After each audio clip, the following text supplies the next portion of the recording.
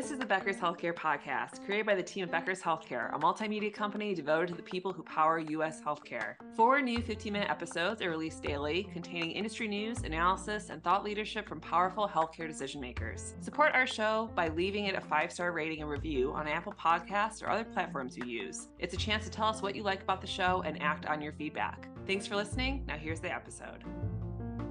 This is Grace Lynn Keller with the Becker's Healthcare Podcast, and I'm joined today by Lexi Kayser. So Alexis, thanks so much for joining me. And I would love for you to first introduce yourself and then tell us about what story you're currently looking at and that you'd like to share today.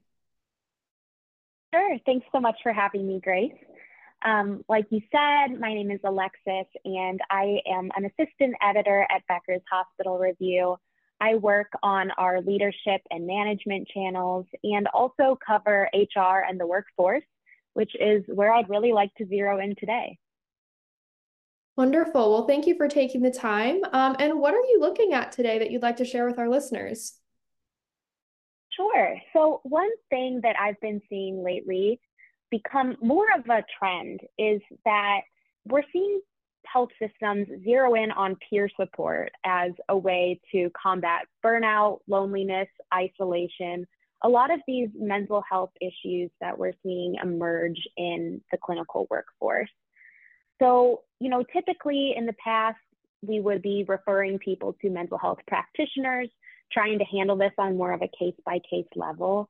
But the amount of burnout in our health systems is so severe that they're beginning to create their own initiatives to sort of deal with it head on and in larger masses. Part of the problem here is that professional mental health support is pretty difficult to come by.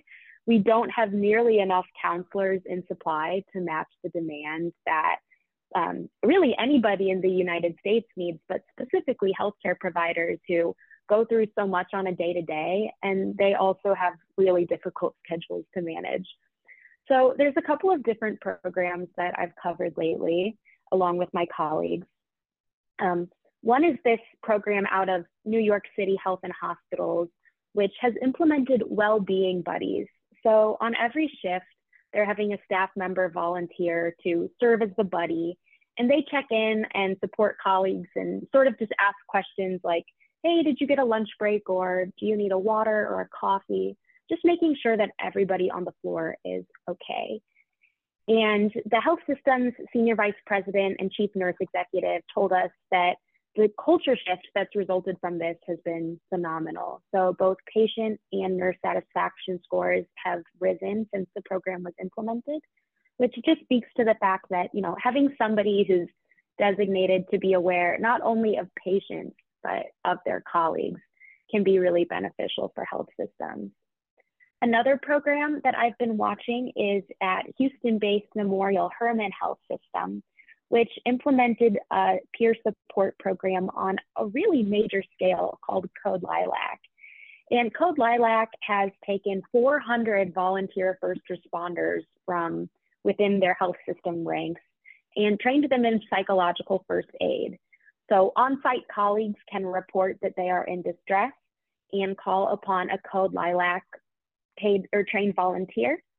And that volunteer will show up to the site and help talk through whatever is going on with their colleague. More than 10,000 employees have utilized this system, which is just a really overwhelming outpour of support and sort of shows the amount of emotional trauma that these clinicians are exposed to on a day-to-day basis. And, finally, we've even seen this happen at Cleveland Clinic. They recently shared a blog post leaning into the idea of peer support, and they uplift this idea of friend tours, like mentors, but friends, really encouraging mentors to support their mentees outside of the workforce. So, taking them to lunch, speaking about their lives outside of work, and being friends in a place that can seem sort of forbidding at times. So that's a really big story that we're continuing to track and continuing to report on similar initiatives at Becker's Hospital Review.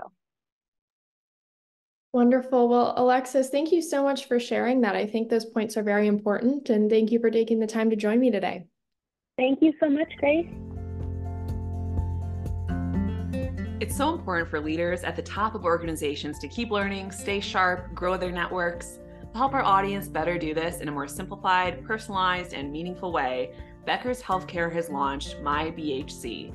It's your trusted Becker's Healthcare experience and more, with content, connections, events, and learning opportunities. Join the community free of charge at www.my.beckershospitalreview.com, and we'll see you there.